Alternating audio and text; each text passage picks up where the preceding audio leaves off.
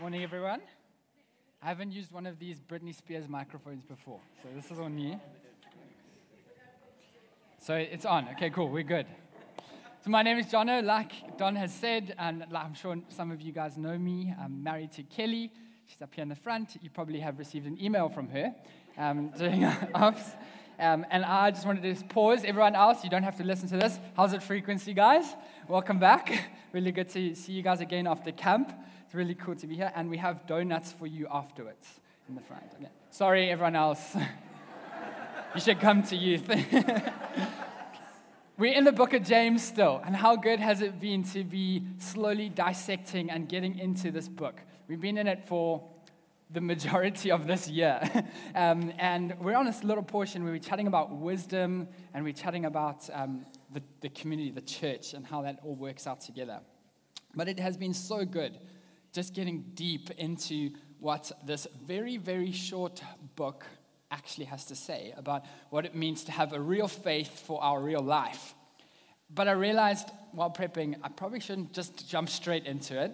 I should start telling you guys a little bit about who I am, a little bit about my family, because some of you guys don't know me. Like I said, I'm Jono, married to Kelly. We have a little daughter, Mackenzie. She's at Kids Rock today, I think, or is she at the back? She's at the back. And we actually got a new dog on Friday, so we have 2 dogs now. We don't have an updated family dog photo. That's our family. Mackenzie is a year and a half. About myself, I love outdoors, I love trail running, I love the forest, I love the ocean, I love surfing, skateboarding, anything that has to do with being outside in the sun, that's my element. I'm there, I have a lot of energy. It's a lot of energy. I think on youth camp, I think I told you guys last week I did 35,000 steps a day, and I still had to go for a run in the morning because I wasn't tired enough. Only one high schooler came with me. Shout out Eli. And Kelly can attest to this. At any given moment on my laptop, I have 10 tabs minimum open at a time. All of them busy with something. So I have an energetic body and an energetic mind, often swapping between thoughts and sometimes getting confused along the way. But here we are. Okay, let's get into this. Classic. Get Jono to talk about wisdom. Thanks, Don. Thanks, Don. Here we are, the 25-year-old youngster standing in a room filled with people that some of you have been Christ followers for longer than I've been alive. And I get to talk about wisdom. I felt so unqualified. I was like, Don, really? Could I not have had a better topic? But then I thought about it, and I was thinking, and I was praying about this. I'd already said yes. And I realized it's not me. It's not Jono. I'm not standing here with the cleverness of my words. I'm not standing here with the authority of my lived experience. I actually get to stand here, and I get to share the authority of God's word, and I get to share Christ within me with you guys. And that's such a privilege. I realize it's not about me. But I needed to get some work done. I needed to spend some time in this passage. We're going to get to it just now. It's 5 verses. And I spent about a month reading over 5 verses. When it becomes so deeply it becomes part of who you are. Every conversation I'm having with Kelly, every conversation I'm having with other people, I'm thinking about these 5 verses. They're filling my quiet time. They're filling my life. They're filling my thoughts, my questions, everything. And I just became so aware, and it's completely off notes here, of the impact of this book, the Bible. I became so freshly inspired and in awe of God and the kingdom and things to come and of who Jesus is and who God is by spending a lot of time focusing on only 5 verses of this entire book. I know I've said it to you guys, high schoolers, a lot. I recommend this book. It's a good book. You should read it. It's not going to disappoint you, and it will change your life. And that's my little side point, and I may say this often. But let's get into this. I'm going to share a story, and then we're going to get into the scripture. I live in Wynberg, close to Maynardville Park, and a lot of my prep I spent there in the park with the Bible, doing some reading. It's actually quite cool. but I ended up getting really annoyed with the Egyptian geese. I don't know if you've ever seen an Egyptian goose before. They kind of look something like that. If you haven't seen one, which I probably think you all have, you've definitely heard one. They go, like crazy, especially early in the morning, or when you're trying to focus, they just go crazy. They go nuts. And they stand on the top of the trees around the dam in Maynardville Park, honking like crazy. I'm busy trying to prep. I'm like, guys, really? So proudly saying, look at us, we're the king of Maynardville Park. Look at us, honking, going crazy. And then I do a lot of cycling, and last weekend I was cycling through the kind of hill areas around Philadelphia, back end of Durbanville, and I saw a hawk, like sitting on top of a telephone pole. And I was thinking, and like I said, these 5 verses have been filling my thoughts. I was comparing a goose and a hawk, and I was like, wow, a hawk is so beautiful. There's something about the beauty of a bird like that sitting quietly.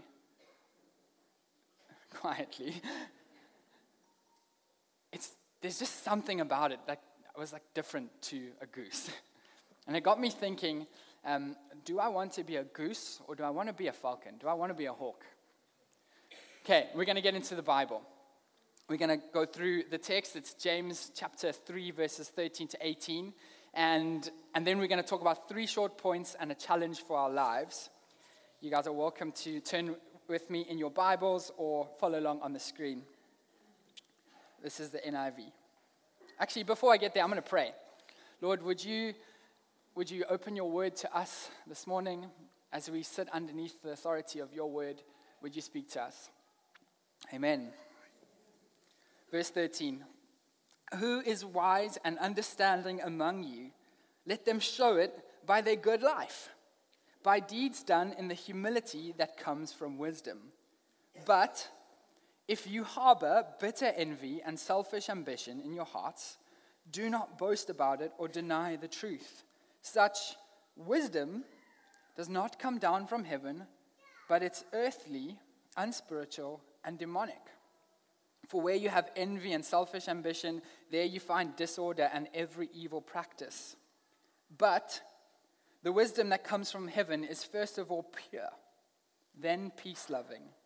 It's considerate, submissive, full of mercy and good fruit. It's impartial and sincere. Peacemakers who sow in peace reap a harvest of righteousness. This is God's word. It's James's word, but it's also God's word. James starts with an interesting line, a loaded question, a rhetorical question. He asks, who is wise? Some versions translate this short little piece as who is wise among you, and even others make it a bit more personal. And they ask you, whoa, if you are wise, and they sparked a few questions in my head. Well, where does this wisdom come from? And how do we know who is wise?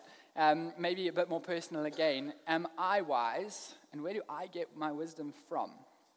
James alluded to that one of those questions in chapter 1, verse 5. We looked at this a while ago, but a reminder of it. It says, if any of you lack wisdom, let him ask God, who gives generously to all without reproach, and it will be given to him. That's the true wisdom we're speaking about. That it's a gift that we get directly from God. Okay, how do we know if we are wise? Or how do we know who is wise among us? James puts it really clearly. Well, there's 2 things you'll see. You'll see their life. You'll see if someone is wise by the way they live their life. And a key character trait and fruit, humility. It's a little bit surprising that he says humility to me. It's against our culture that he doesn't say you'll know you're wise based on how many theological books you've read.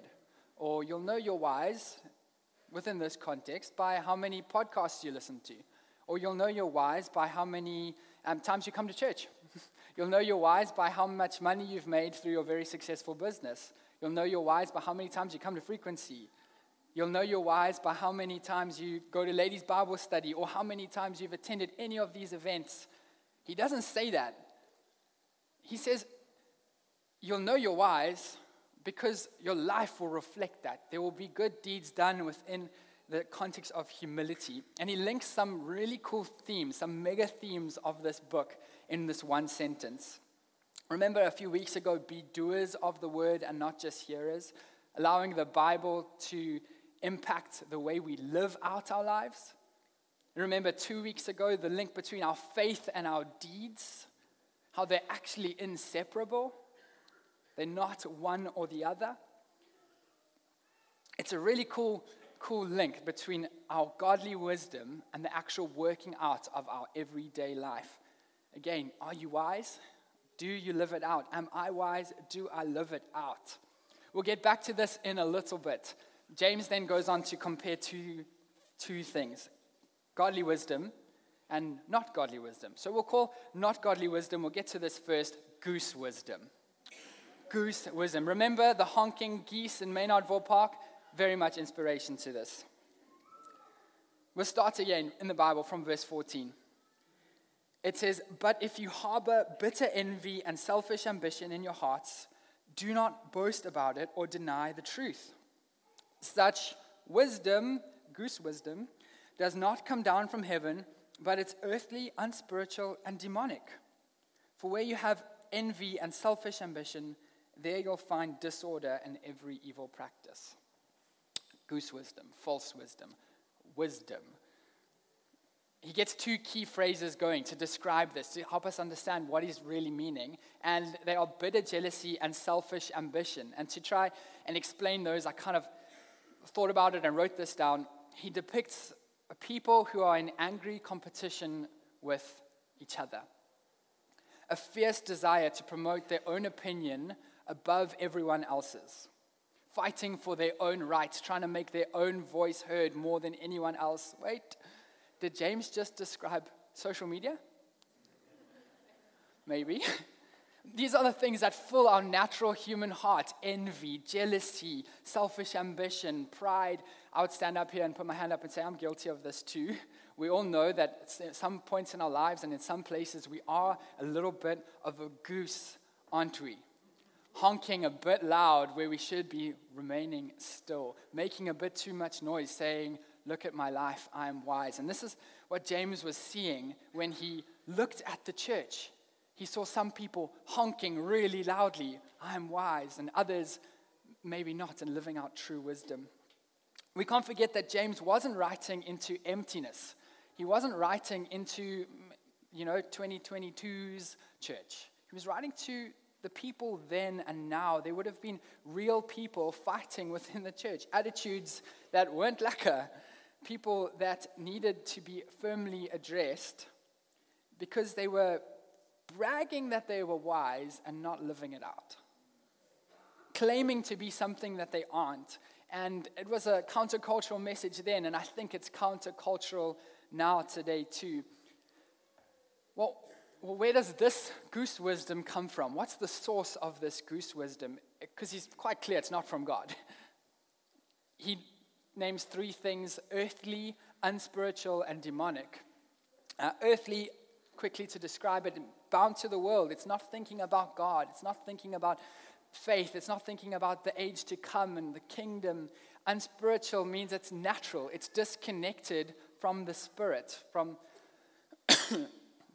and demonic, well, that's quite easy to explain. It's inspired by demons and hell itself. You put them together and you get the unholy trio. The source of goose wisdom is the world, the flesh, and the devil. It doesn't seem so good to be a goose anymore. Maybe it never did. And the final harvest, the final result of this goose wisdom, this false wisdom within the church, within the world, it's disorder. It's disorder, and a really descriptive word. In some versions it says every evil thing, every vile practice.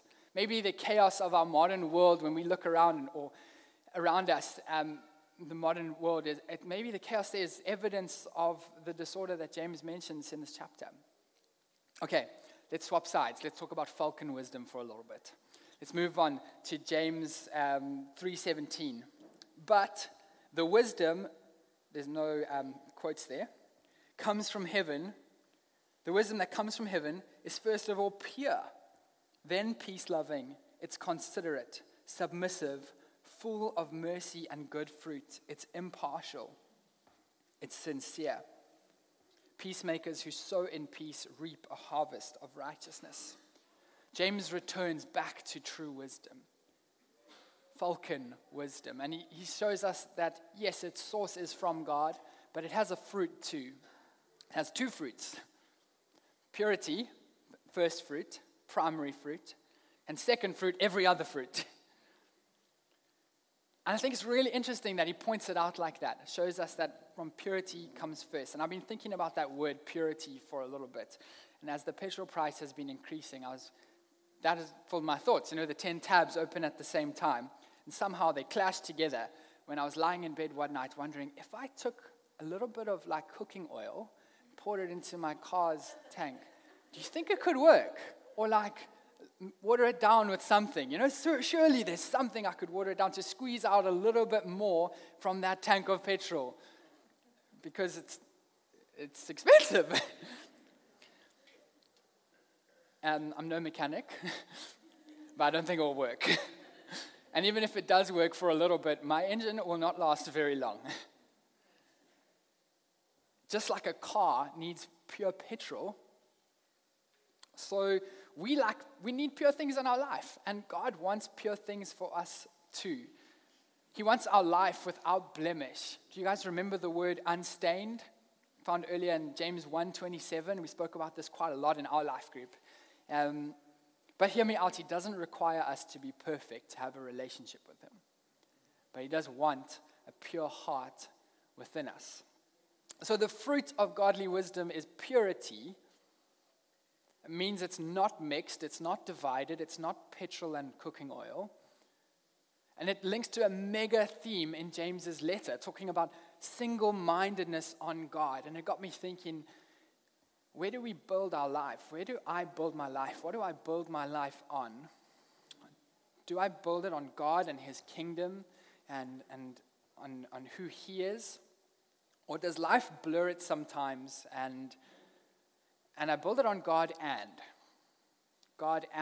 my family, God and my job, God and my career, God and my money, God and my hobbies, God and my school, God and anything. It's not pure if it's God and. Pure means it's not mixed, it's not divided. It's incredible.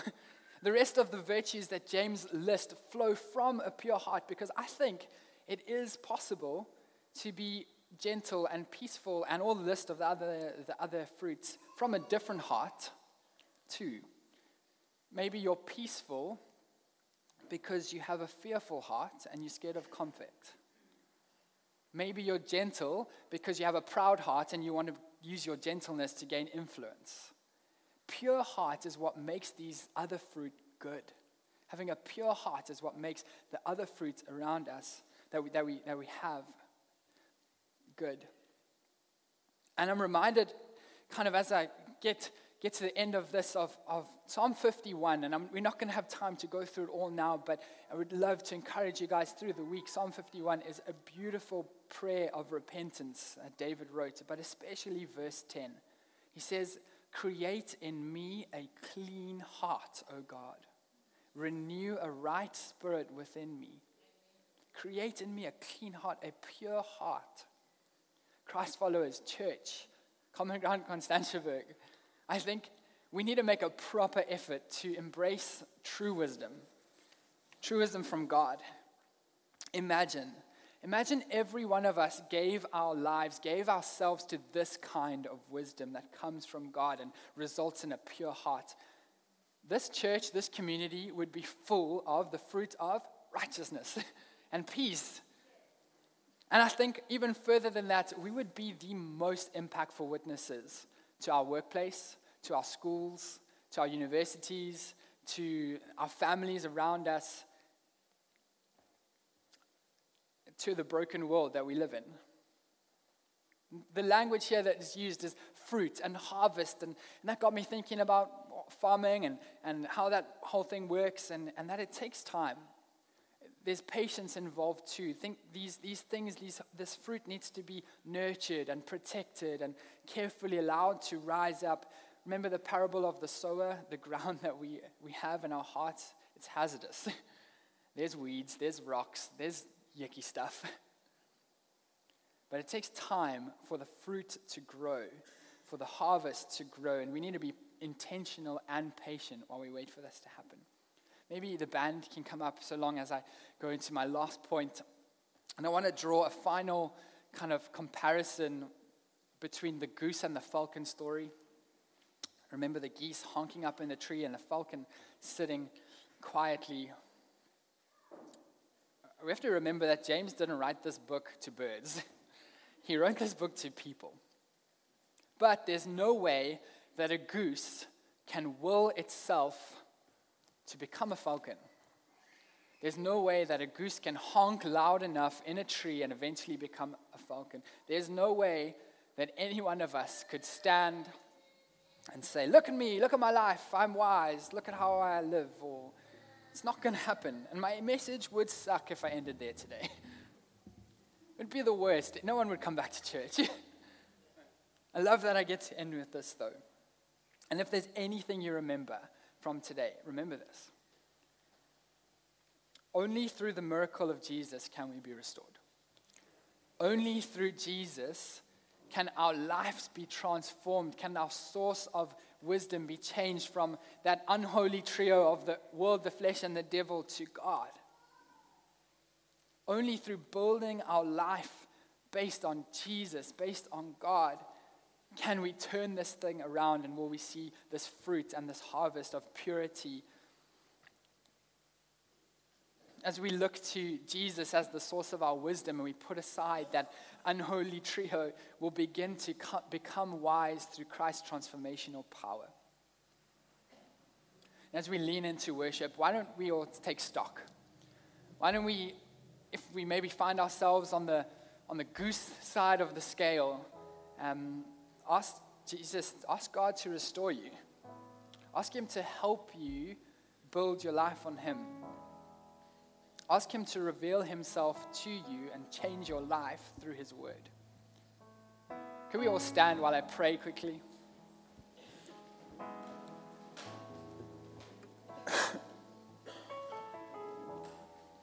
Lord, I'm sorry for building my life on things that aren't you. God, I pray that us as a church would be able to seek you, seek your face, build our life on you, not on the things of this world, not on other things, that our faith would be focused and our life would be built on God, not God and. And as we worship now, Lord, would you continue to speak to us, continue to work in our hearts. Amen.